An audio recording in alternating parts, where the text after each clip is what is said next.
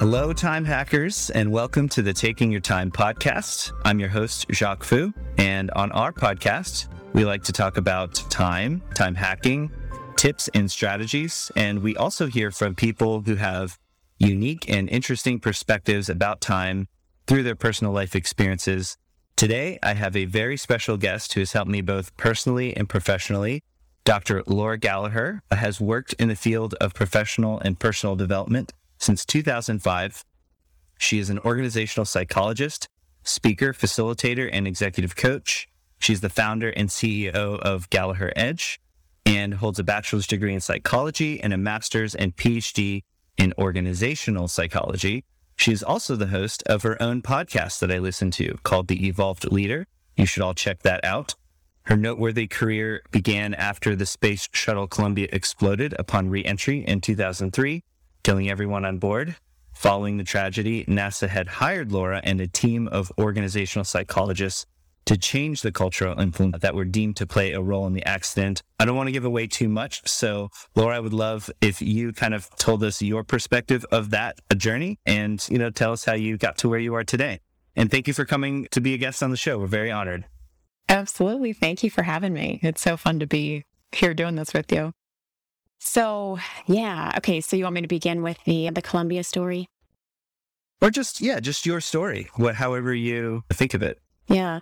Well, that was definitely, incredibly pivotal for me. So I didn't even know the details, the technical details, and I won't go into those too deeply. But in the final launch of Columbia, there was a piece of foam that fell off of the external tank and it struck the orbiter. And they weren't totally sure where it hit. They had some idea, but it was so far into the launch that the cameras just couldn't quite capture things too precisely.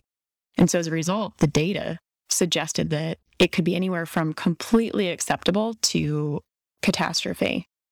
And in the absence of knowing for sure, they were really relying on their ability to effectively communicate internally and make some effective decisions. And unfortunately, a whole series of decisions were made where they decided that it wasn't something to pay attention to. And as a result, we lost all 7 astronauts on board. And so what they found in the investigation was that culture was as much to blame for the accident as the piece of foam itself, which was particularly shocking because only a couple months before the accident, NASA was rated the #1 place to work in the federal government. And so, most people, at least, I don't know, when I hear that culture's to blame, I picture a really problematic company. I picture toxicity and overbearing managers and just people who are disengaged and don't like their jobs, but that wasn't the case. And so it really raised a critical question about culture and, what were some of the factors and the forces that are unseen that were actually contributing to this series of decisions that led to tragedy. And, what was your approach with it? Obviously, my understanding was that time was an element, time pressure was an element in some of that culture. How were you able to sort of unpack and help them address things that needed to be changed? Yeah, well, so, I certainly don't want to take credit for any of the investigation because that was all done before I had the opportunity to go work for NASA. But one of the big contributors that they found was schedule pressure.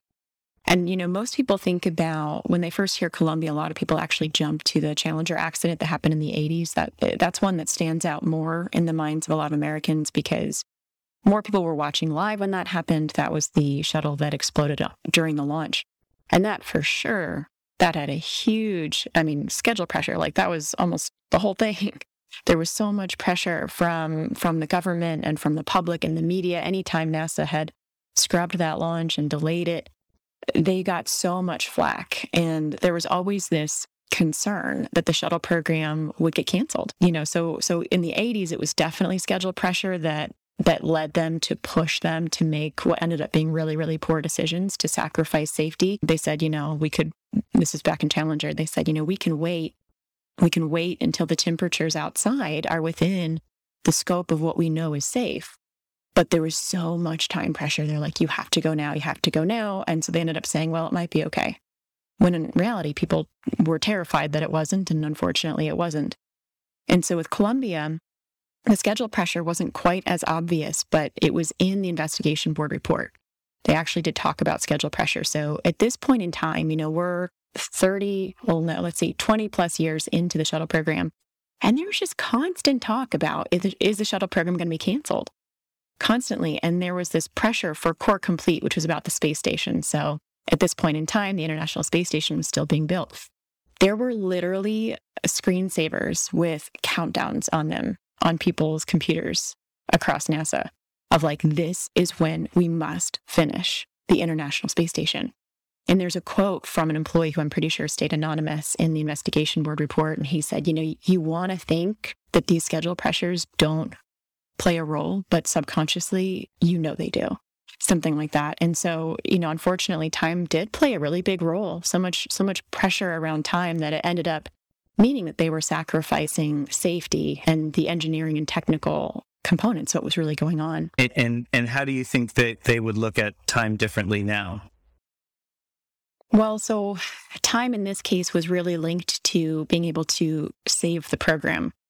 And that was even one of the mantras that was spoken around the Space Center. And so one of the earliest things that was implemented at Kennedy Space Center was almost a strict rule, I guess, around that whole idea of save the program. So if anybody said that or anything that resembled that, the culture shift was like, okay, we're actually going to pause. We're going to completely stop the conversation, whatever's happening, and we're going to talk about this exact idea. And so it became like a really, really strong shift where anytime somebody had that mentality of schedule pressure and time pressure and like save the program, the conversation came back to how we're literally talking about life and death. And hey, let's be aware that when we're over pressuring ourselves with time and schedule, that we can make very, very poor decisions without realizing it. So it's really about focusing on increasing the self-awareness for people, because you have to know, and I know that you know this because we've talked about this before, but for your listeners, like there's not a single person at NASA that would have knowingly said like, well, yeah, they might not survive, but schedule. Like that's not how it works, right? Like the time pressure in this case was such a subconscious influence. And so that was one of the first, and I would say biggest attempts to really shift the culture and to shift how people thought about time pressure. I think it's super interesting that you have such a long time horizon. I mean, some of these missions are years in the making, right? And then you have this specific, a day or month that you want to get launched. But then also you have the weather to contend with. And then there's probably a routine, right? Like once you target a specific time, all of the different team members have to have their parts that they have to play. And, everyone's got to execute, on the minute or, things are going to get delayed. And then at what point do you just sort of, scrub the launch and say, let's just do this another day? Like that's got to be a really tough call to make. So yeah. I can imagine in some ways that, almost everything that they do is centered around time, even these conversations as you're talking about. But like, that's interesting to me too, because being safety first, let's say, and making sure that we're taking care of the lives of the astronauts. It's like, at what point have we spent enough time to say that that's safe? Like, is there there's no real hard cutoff. Like it's everyone's sort of subjective judgment. There's always some percentage of danger. Yeah. How much time do you spend to say that percentage is low enough that it's acceptable? I mean, people even say like safety first is a joke. It's not safety first. I mean, when the shuttle program was going on, and I wish I had the stats in front of me, I used to be able to rattle this off, but like you got 7 human beings with a bomb underneath them, like to shoot them up into space. Like this is not safety first. It's not. It's really not. But, one other thing that I wanted to point out, because in this case, it didn't actually have anything to do with like the timing of the launch, right? That was very much the case with Challenger. But one of the things that's important too, when it comes to time and time pressure, because there was so much conversation and pressure about this Core Complete, finishing the International Space Station, it really shifted the focus of the mission management team. So, I mean, you're aware of a lot of these like cognitive biases and these decision-making biases and filters that we have. So whatever it is that we are sort of holding most dear, that might be the primary thing that we focus on. So for example, the foam, and I'll keep this part quick. The foam had been falling off of the external tank and hitting the orbiter for years. It had been happening a lot. It's part of the reason why this tragedy happened. But it always hit a part of the orbiter where it was able to survive re-entry, and it was just an impact on the processing of that orbiter for the next launch. So it had actually been deemed something that they weren't even supposed to have to worry about while it was in flight. Now, a lot of engineers were worried about it. And when they actually brought it up in one of these mission management meetings, and they said, hey, so we're looking into this, we've got some data that we're running. We're trying to gauge like how badly it's damaged. The primary leader in this case, the mission manager, shut it down. She shut it down and she said like, well, there's not much we can do about it while it's in flight. So it's just not an issue for us. And her primary focus, her questions were all around, what do we know about how this is going to impact upcoming launch schedules? Right? And so like her mindset wasn't even on like, do we want to take the time to figure out, is this a risk to the astronauts now? And in her defense, a whole different committee, a whole board had decided foam hitting the orbiter is not an in-flight issue. So she could have overridden that, but she deferred to that previous decision, despite the fears the engineers had. But it just wasn't even her focus. She was so focused on schedule that when she heard about the foam hitting, it wasn't like, hey, is this dangerous for the astronauts? Her focus went to, what is the impact going to be on the rest of the schedule for the rest of the launches before we're complete? So I think it's really useful to pay attention to that too. How is time affecting you? What is the filter through which you're looking at any kind of decision that you're making for yourself?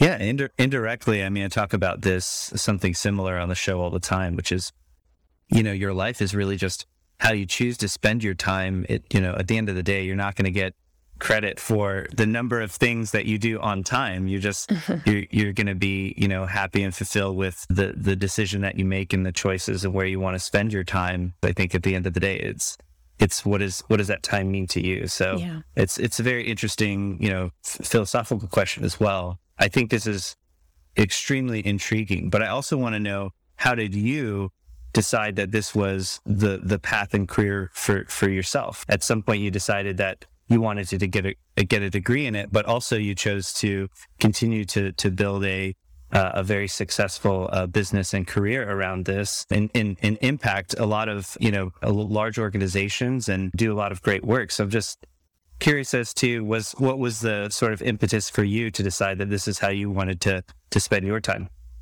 Psychology was fascinating to me since high school, and I didn't get to formally study it in high school, so I was very quick to declare a major when I went into college, and I kind of thought that I would do counseling or something more stereotypical. And then I fell in love with social psychology. Like, what happens when you get people together, you get people in groups, how are they judging each other? How does, what influences how we perceive one another? What influences our interactions? And I wasn't totally sure what to do with a social psych degree. So somebody said, there's this whole field of industrial organizational psychology where you can basically study anything you want as long as you say at work at the end of it. And I was like, oh, that sounds pretty cool. And so I ended up applying for PhD programs across the country in IO psych, industrial organizational psych. And I came here to University of Central Florida, and the NASA opportunity kind of fell in my lap, actually.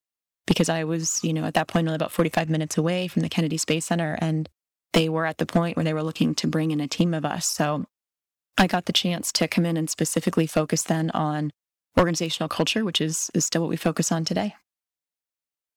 Can you tell us a little bit more about the your business and kind of what Gallagher Edge does for organizations and the clients that you have? Yeah, we apply the science of human behavior to organizations.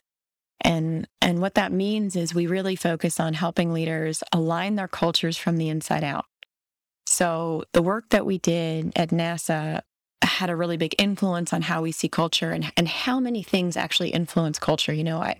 There's so many leaders who are well-intentioned who think that culture is about having like a ping pong table and, let's have a potluck and that stuff can be important and valuable. We do have a ping pong table. I personally have a ping pong table, so I love it. And it's useful to know, like you were saying earlier, Jacques, about like time and meaning, like what does it mean?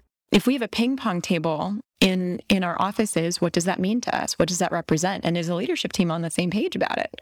I worked with one organization where the leadership team was most definitely not on the same page about different artifacts that they had throughout, like They just kind of did it because they're like, oh, this is cool, right? Like tech companies do this. But because they weren't fully aligned on what it meant, it's like, if I see people playing ping pong, am I going to glare at them because they're not doing work? Like, how does that translate then to cultural impact? So, we help leaders understand what culture really is and how it's always, always, always from the inside out. So as you know, we do a lot of work with leaders to help them become more self-aware, better understand their own behaviors, essentially so they can feel like they're more in control of themselves. They can regulate their emotions more effectively.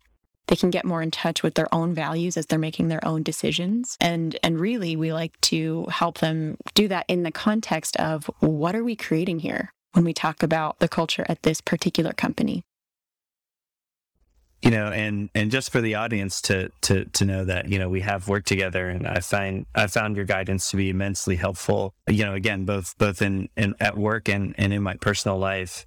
I want to make a statement and let me know if this sounds true, but I feel like as you approach that inside out model and you help people align their, the company culture with their values, I assume this changes, how they spend their time. Would you agree with that?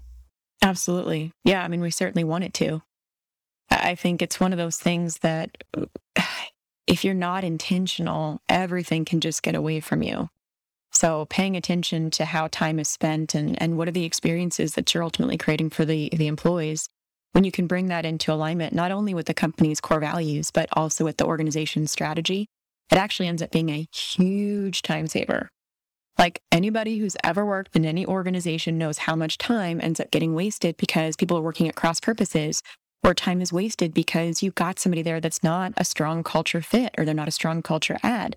They're detracting from the culture, and they're actually like spinning up other people, and then they're wasting time complaining and venting.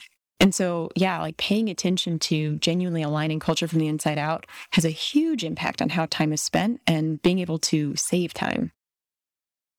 Yeah. And we speak about it in a personal context on the show, but I can see how that makes perfect sense at work as well, right? Like a lot of communication, if it's not direct, things that, you and I have spoken of, you can simply not be communicating the right information. It can be completely lost. And then that can cause, things to be delayed or have to be, reworked or completely thrown away if the whole thing has to be scrapped. So yeah. Well, and from a personal perspective, you're obviously, Jacques, familiar with the Greenland openness concept that we talk about, which is really encouraging people to become more self-aware and then be self-disclosing. So there's an element of vulnerability in this a lot, but oh my gosh, we waste so much time as individuals getting stuck in our head, thinking about things and worrying about things and trying to plan out conversations and maybe trying to control a situation instead of just being open about like, hey, I'm noticing this, or I have this fear, or hey, I'm looking to create this solution for myself. Is that what you also want? And so we talk about openness as the grand simplifier because it simplifies problem solving, and it ends up saving time in a huge way. Like, for anybody listening, just imagine how much time you would save if you didn't like let your mind get all wrapped up in strategizing about how to have conversations, or when your mind gets all occupied with rehashing a conversation that's already happened, and like you keep thinking about it and you're obsessing about it. And then you start to wonder, well, how am I going to handle this next time? And you're just like, like there's so much time and energy that goes into that, and it ends up not being the most effective. So one of the core concepts that we focus on in organizations is extremely applicable on an individual level and a personal level. I think just about every client we've ever had says that they use our tools in their personal lives just as often as they do professionally.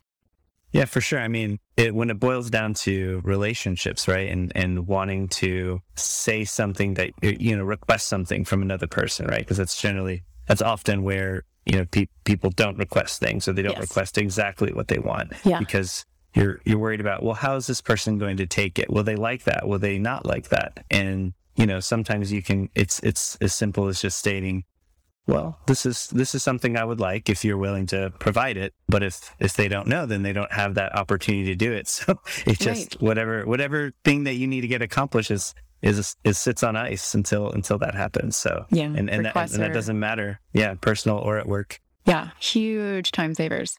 And like, maybe, people don't even know what they want. And so they're wasting that time and energy just sort of like, ugh, this is so frustrating. Why doesn't this person why do they do it this way? Or I don't like that. And it's like, well, what do you want from them?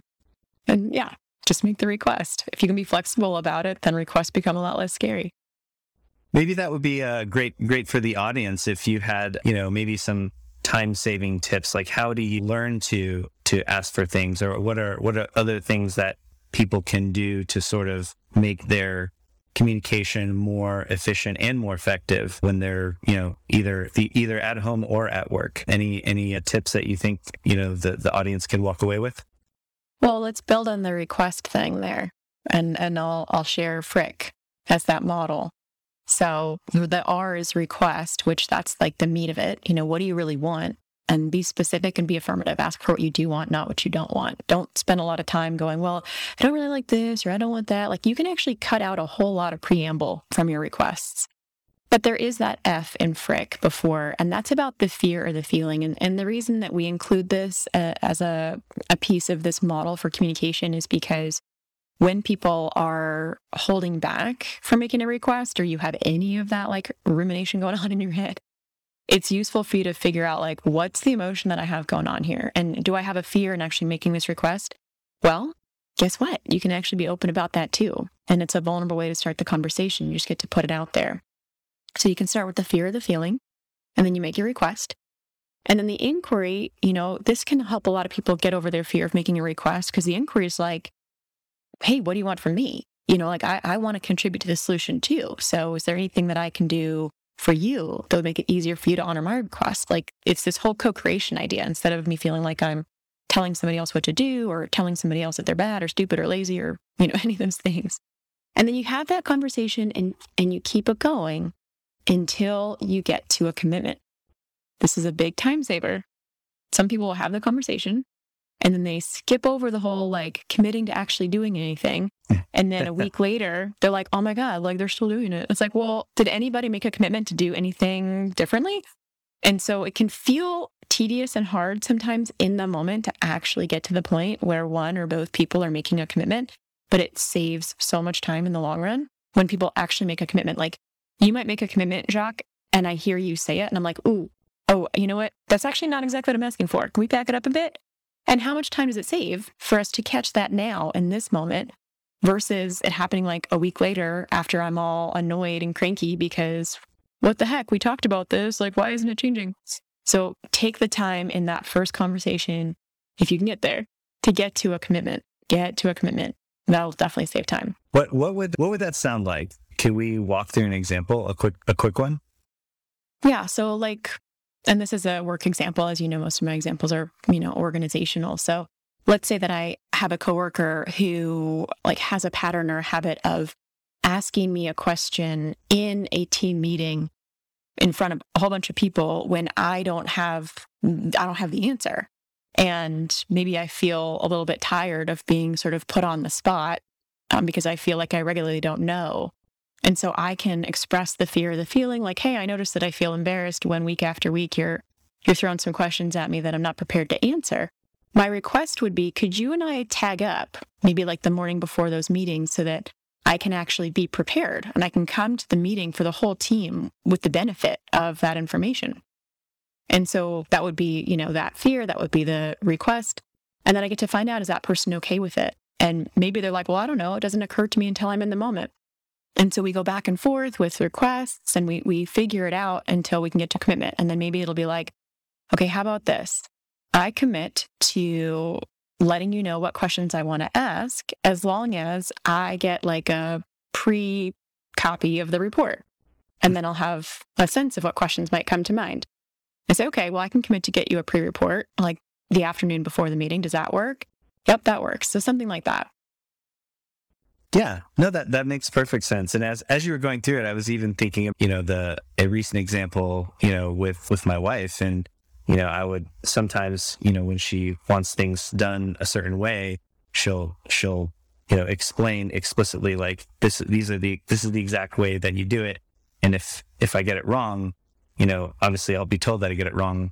And I always want to know why, but I'm afraid to sort of ask. So, I think I did something similar. It was look, this is not because I'm questioning that your method isn't correct for this, I would like to know if it's okay for me to ask you why you do it that way, just so I know. I feel like I will learn better. I'll retain the information better. And then we sort of make the commitment like, sure, you can ask. I won't get upset if you ask. And awesome. So that's a great example. I think it works definitely just as well in personal life as well. Yeah. So, well, I know we're coming up on time here, but I do know that you have a new book that you just launched recently here. I do. And I'd love for you to kind of share why you decided to write it and where people can get it. So it's called The Missing Links, Launching a High-Performing Company Culture. And we wrote this book because a couple years ago, we took about, maybe 30 plus combined years of experience in working on organizational culture. And we created a culture model. It's called the Missing Links Culture Model because we talk about helping companies evolve their culture. And so in the book, we share a lot of the story from the Columbia accident, but most of the book is actually about how can you as a leader better understand organizational culture? Like, what does that mean? What are the things that you can actually do to influence and create the culture that you want? And so that's what prompted us to do it, is that we have this culture model that we think takes a really complex idea of organizational culture and breaks it down in a way that anybody who is not a culture geek like me and is not a scientist can understand it and actually apply it. Well, I think we should all be culture geeks. We'd all be a lot better for it. I appreciate that. Well, thank you so much for joining us today. We're supremely honored to have you on the show. And I will put a link to the book in the show notes, a link to your podcast as well. I think all the listeners out there should check that out. Is there anything else you'd like to share with the audience or ways that they can get in touch with you if they'd like to learn more? Yeah, I'll say one other thing about the book. We had so much content on the cutting room floor, like so much. We had so much we wanted to say. And so one of the things that we did with the book is we have these QR codes throughout the book where you can just use your phone or whatever, and it takes you to a website where we have all this supplemental content. So even things like Green Lane Openness and Frick that I was just talking through, like we've got these videos and they're 5-minute videos because micro-learning is hugely important for people who are extremely busy. You want a time hack, 5 minutes a week on this kind of stuff, and you will have the kind of incremental growth. And so the book has a link where people can get like 3 free months on the membership site, and they can learn a lot of these things. And so we really wanted it to be a combination of not just reading, but also a chance for some video and also some personal assessments. So hopefully some of your listeners would be interested in that as well.